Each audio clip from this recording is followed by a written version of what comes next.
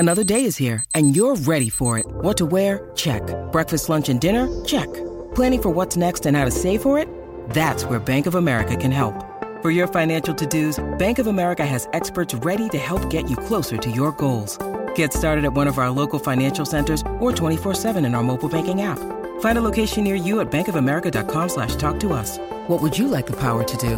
Mobile banking requires downloading the app and is only available for select devices. Message and data rates may apply. Bank of America N.A., member FDIC. When you need mealtime inspiration, it's worth shopping Kroger, where you'll find over 30,000 mouth-watering choices that excite your inner foodie. And no matter what tasty choice you make, you'll enjoy our everyday low prices, plus extra ways to save, like digital coupons worth over $600 each week. You can also save up to $1 off per gallon at the pump with fuel points. More savings and more inspiring flavors make shopping Kroger worth it every time. Kroger, fresh for everyone. Fuel restrictions apply. I'm Alex Rodriguez. And I'm Jason Kelly. From Bloomberg, this is The Deal. Each week, you'll hear us in conversation with business icons. This show will explore deal-making across sports, media, and entertainment. That is a harsh lesson in business. Sports is not as simple as bringing a bunch of big names together. I didn't want to do another stomp you out speech. It opened up so many more doors. The show is called The Deal. Listen to The Deal. Listen to The Deal on Spotify. Think you know the Brooks Ghost? Think again. Introducing the all-new, better-than-ever Ghost 16. Now with nitrogen-infused cushioning for lightweight, supreme softness that feels good every step, every street, every single day. So go ahead, take your daily joyride in the all-new nitrogen-infused Ghost 16. It'll turn your everyday miles into everyday endorphins. Let's run there. Head to brooksrunning.com to learn more. The presenting sponsor of today's podcast is Fifth Element CBD. Fifth Element is ultra-high milligram CBD focused on relief and recovery after a workout. They are specially designed for people with an active lifestyle, from weekend warriors to professional athletes to bucket list gym enthusiasts. Fifth Element, aka 5E, is full-spectrum high milligram hemp to help you whenever, wherever you need it, whether it's after the gym or after work. Get yours today to feel better tomorrow by visiting 5ehemp.com and use the promo code MONSTER for 50% off. Yes, you heard that right. 50% off. Half off. That's 5ehemp.com and use the code MONSTER. Go to 5ehemp and get 50% off. That's the number 5, the letter E, hemp.com.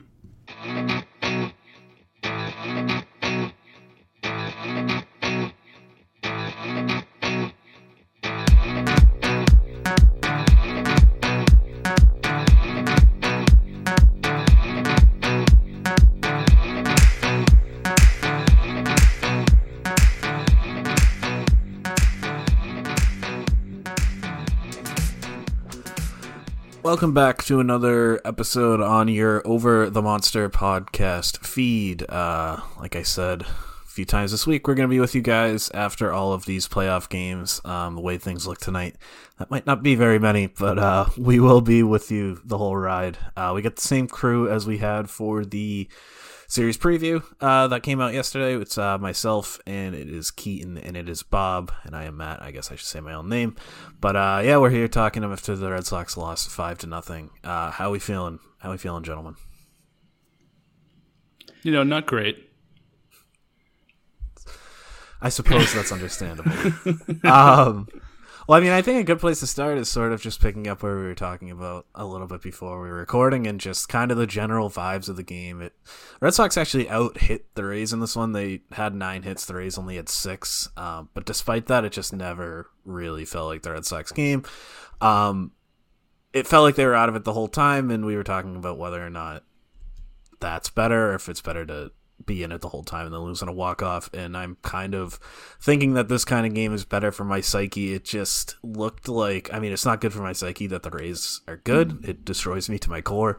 But this team just looked incredible. And I mean, there's kind of 2 main points I take away from the Rays in this game.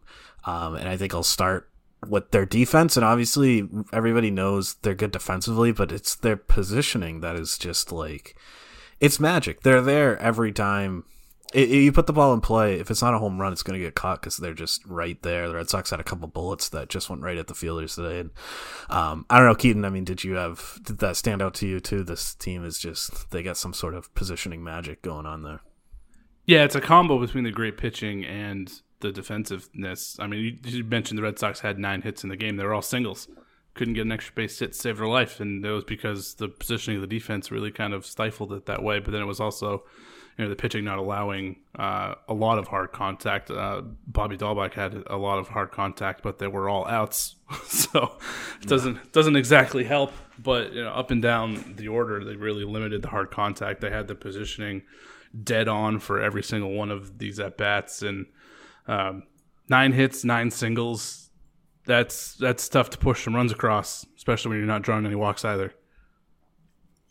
Yeah, I mean, they had everyone shifted in the right place for the entire game, and to the point I was wishing that FS1 would show us before the at-bat where everybody was, so I wouldn't get my hopes up when another ball was ripped up the middle and a guy was standing behind second base. Every broadcast needs to do that. I don't know why that's not a part of the broadcast yet. Just put a little diagram there telling where people are. I'm with you on that one. Yeah, and to Keaton's point about Dahlbeck, I mean, it wasn't just him. McClanahan's great, and he pitched really well, and was hitting 100 and spotting and everything else. But you look at on the Savant page, he gave up 10 hard hit balls in 5 innings. They were just at people. He only had 3 strikeouts, and the 16 balls that were put in play, 10 of them were hit 95 exit velocity or higher. So they were hitting balls hard. They just weren't hitting balls hard, or they weren't getting any hits with 2 outs and runners in scoring position. And like you said, they were all singles. Yeah, I mean, the situational hitting was probably the story of the game for the Red Sox. But just one last thing on the Rays before we get to that.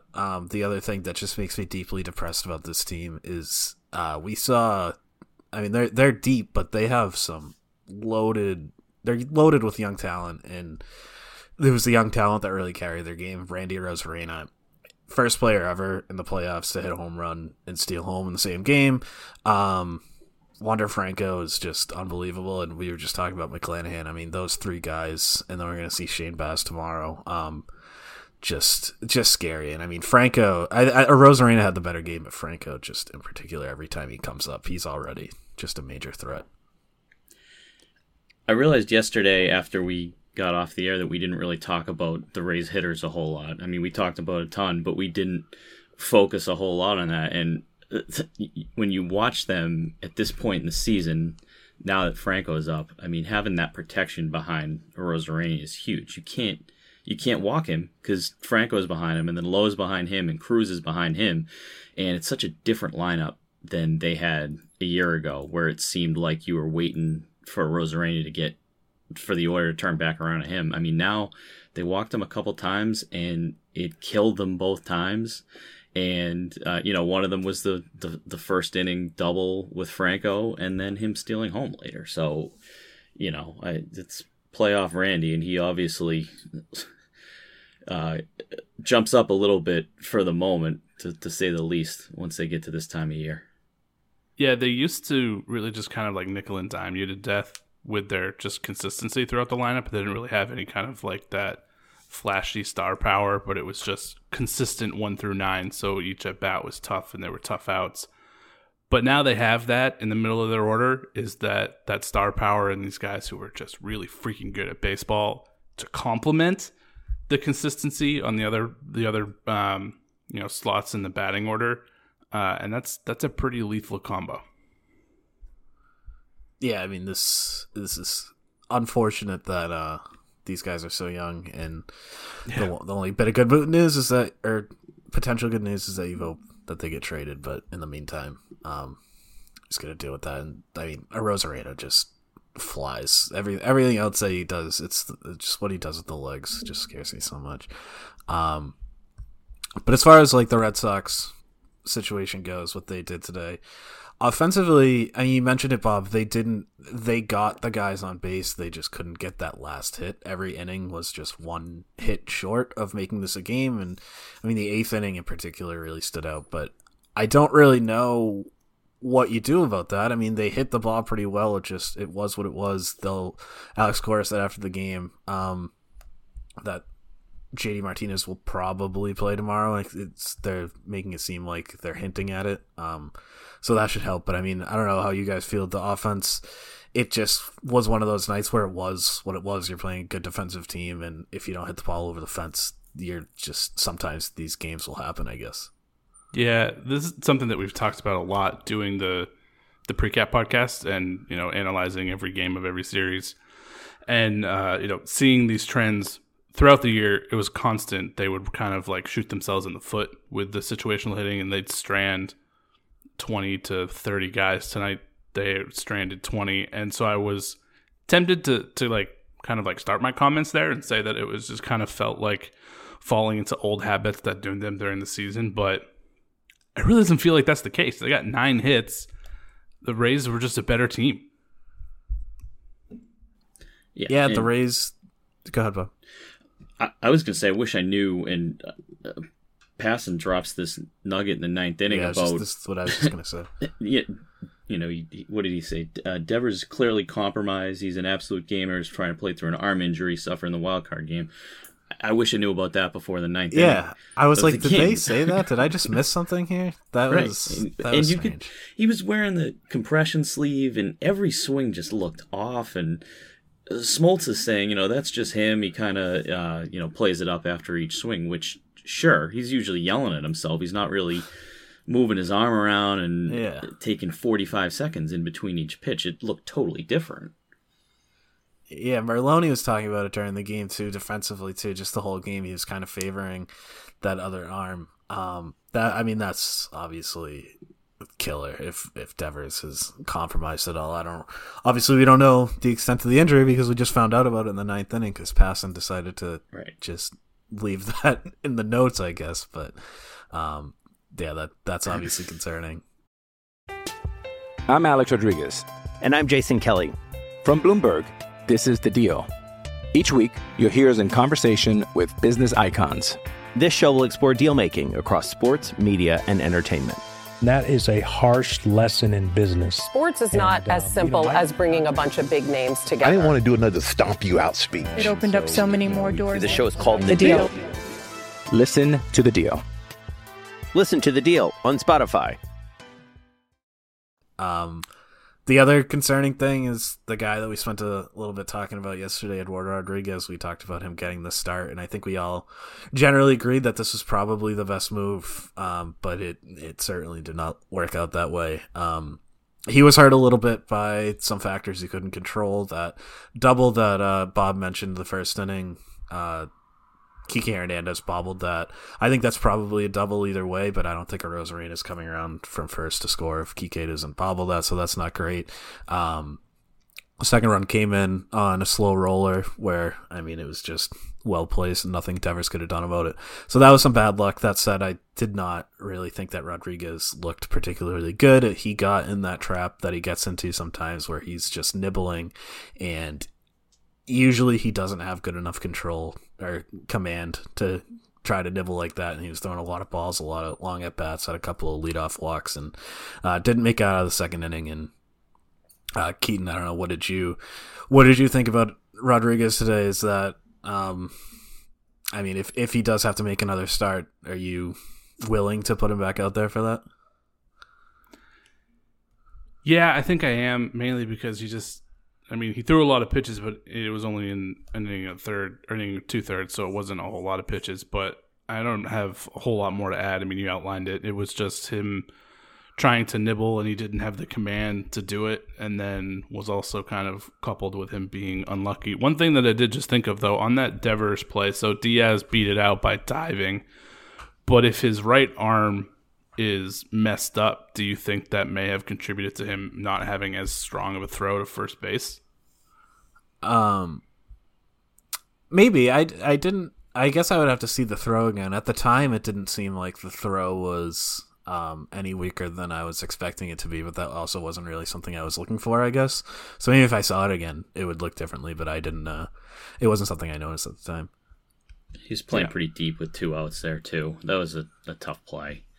Yeah, I thought he did what he could have done on that, especially, I mean, with Devers on that throw. You never know where that ball is going when it leaves his hand. So, all things considered, I thought he did pretty well on that play. But I don't know. What about you, Bob? I don't know what game it would be. I guess game 4, maybe, if they had to use Rodriguez again. Would you be comfortable with that?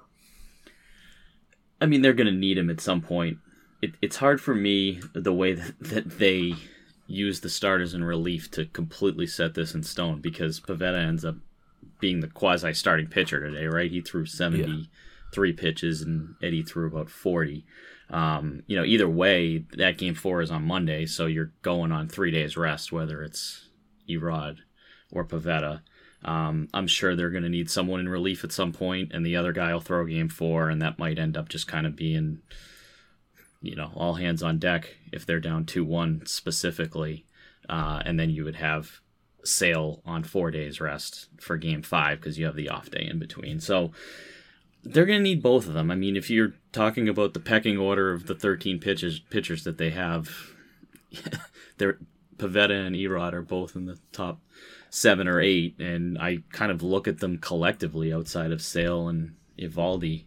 But you said it kind of casually. He walked the leadoff hitter in both innings. You just can't do that, and that was a killer. And comes around to Rosarena for the second time through the order, and Cora pretty much said this is the most important at bat in the game right here in the second inning. If he homers here, then we're screwed. Yeah, honestly, I thought that was a good hook from Cora. I was a little worried because Rodriguez had struck out the batter he faced before that, so I was a little concerned Cora was going to let him go, but I was very happy to see that hook. The first thing I actually thought of once Rodriguez got pulled after an inning and 2/3 was the conversation we had yesterday about the lack of lefties in the bullpen, and how if you play the matchups with Tampa Bay, you can kind of keep guys on the bench that you don't want to have to face. The difficult part is that their bench is kind of deep, and when they're swapping guys in and out, that's tough. But Matt, I think you were the one that actually had mentioned like the possibility of using Eduardo Rodriguez as a lefty reliever at some point, and with this short outing, my mind immediately went back to that, as maybe this opens up the chance for him to potentially come out of the bullpen in a situation in Game 3, because it only matters. Game 4 only matters if you get there. So I think you just kind of, the next 2 games, it's all hands on deck, and once you get to Game 4, you'll figure it out once you get there. I'm with you, but they are carrying more lefties than I had predicted. Anyways, I only had one. They do have Davis, and one of them's Martin Perez. I don't know what. That was gonna Martin like, Perez. But, I'd rather roll out Rodriguez out there for a relief appearance. I would Perez, rather. So that makes me feel a little bit better. But I think the circumstances of how it comes about are not great. But you may have bet onto something there with that thought process. If they're down 2-0 in the series, and they need to get a lefty out late in Game 3, they're going to Rodriguez before Perez, right? Yes. So they're going to going to Bernie from Weekend at Birdies before Martin Perez. You might have more to offer than Danny Santana. Thank God Danny Santana not up here, because I just do not want to talk about Danny Santana. So I can't believe we didn't bring him up yesterday. What did you? I thought it was weird. It wasn't something that I was like really mad about. It wasn't that consequential, but I did think it was a little strange that they used Garrett Richards to get that last out in the second. I thought it made sense to use somebody just for one out if you wanted to use Pivetta in the next inning and you didn't want to bring him into the middle of an inning. You wanted to give him a clean start. I think that makes all the sense of the world. I thought it was strange that they used Richards. I was curious if you guys thought anything of that. Yeah, I also thought that was strange for the one out. I was surprised that then Pivetta went out to start the third. I assumed if Richards was going in, you were going to get more than just 3 pitches out of him. Yeah. So if you were only looking for a guy to go one out, I don't think it made sense. If you were bringing Richards in, I really thought we were going to get a full inning out of him on top of that last out. So I think that his particular usage there was a little confusing. Ultimately, I don't think it really mattered because nothing happened. He got the out, and it worked. It didn't really matter, and it wasn't a big deal. It was something I just thought was curious. What about you, Bub? It was weird to see Richards come in for one out. That's just not the role that he's had at any time in his career. So it definitely is out of the ordinary. But like I said, I think they just labeled it as just a huge at bat in the game, and probably ideally, Cora is thinking, I want to get Pivetta through. First of all, I want to start him with a clean inning. Probably doesn't want to bring him in with runners on base because that's not something he really ever does. And then 2, if I can get him through the order a couple times, I might need Brazier, Whitlock, Houck in 7th and 8th inning if it's a close game. But it's definitely out of place when you look at the box score. No, that's a good point. And to Pivetta's credit, I mean, I don't think Pivetta was great by any means in this game, but I think he did largely what they needed him to do, especially in hindsight, knowing that the offense wasn't going to score any runs anyways. Just getting them into that 7th inning I thought was big, and obviously you get to save some of the bigger arms, and guys like Whitlock and Houck now have a couple days off in a row. So he got hurt by the catwalk, although that would have been a home run. Catwalk or not, I just want to complain about the catwalk. Those were bad pitches that he gave up that home run to, and the other one to a Rosarena. But the fact that he was able to make it through that and Cora was able to feel comfortable leaving him in that long feels like a win, even if the stat line doesn't look that great. Yeah, I think the third run the third earned run should be transferred to Taylor. I mean, came in with a guy on first and 2 out and lets a guy steal home off him. I don't really blame Pivetta for the third run. No, yeah, that's fair. That stolen base of home was just, it was cool because I think, or at least I thought so, just because I don't know. I mean, stealing home is just something that feels like it never gets old. But yeah, that was kind of infuriating that everybody knew that was going to happen except apparently for you Josh could Taylor. See it coming from a mile away. Yeah, the Rosarena was just like toying with him, and Taylor didn't even want to give it a shot. What else do we have for this one? I mean, it was just kind of one of those games where it was what it was. Anything else for either of you that stand out from this game that I haven't talked about yet? I got one thing, a little small silver lining. I talked about the bottom of the order and strikeouts being kind of a big issue. The Red Sox only struck out 5 times this game. And, adding in those 9 hits, it's just like, it was unfortunate that it just kind of feels like a weird baseball thing where it just lined up where they didn't get any runs out of it. But even though they put up a 0, I actually still feel pretty confident in this offense against this team for, what it was. They didn't draw any walks, which is uncharacteristic of this offense, and they only struck out 5 times, which makes me feel like they were seeing the ball. They got 9 hits, they just didn't string any together. So even though they didn't score any runs, I still feel like the offense is a positive, and I'm confident. Yeah, I don't think that they got dominated. I think that might be the narrative coming out of this, that they just got smoked, got down in the first inning, got shut out, all of the above. But, they out-hit them. They were hitting balls hard right at people. I mean, you look at Dahlbeck, he had 2 of the biggest at-bats of the game. One was with first and second and nobody out, and he hits a 105-mile-an-hour exit velocity double play, right? And then he's got the at-bat with a runner on and 2 outs and hits a line out at 104 right at the third baseman. Each of those goes 1 or 2 feet one way or the other, and it's a totally different game. Of course, that's a what-if, but, I mean, every game is totally different. I think that this is a resilient team that they'll put today behind them, but you need vintage Sale tomorrow. This whole series comes down to whether you have vintage Chris Sale tomorrow, and if you don't, then I think the Rays are the better team. So you need a dominant performance, especially if Devers and JD both aren't right. I agree. Let's end this with predictions for Game 2 score. Keaton, you can go first. Put you on the spot. 5-2 Red Sox. All right, Bob? 4-3 Red Sox. I'm going 3-1 Red Sox, so You heard it here first. There's absolutely no chance the Red Sox are going to win tomorrow. We apologize, but that's just the way the cookie crumbles, I suppose.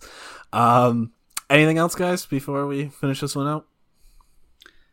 Nope. All right. That about sums up.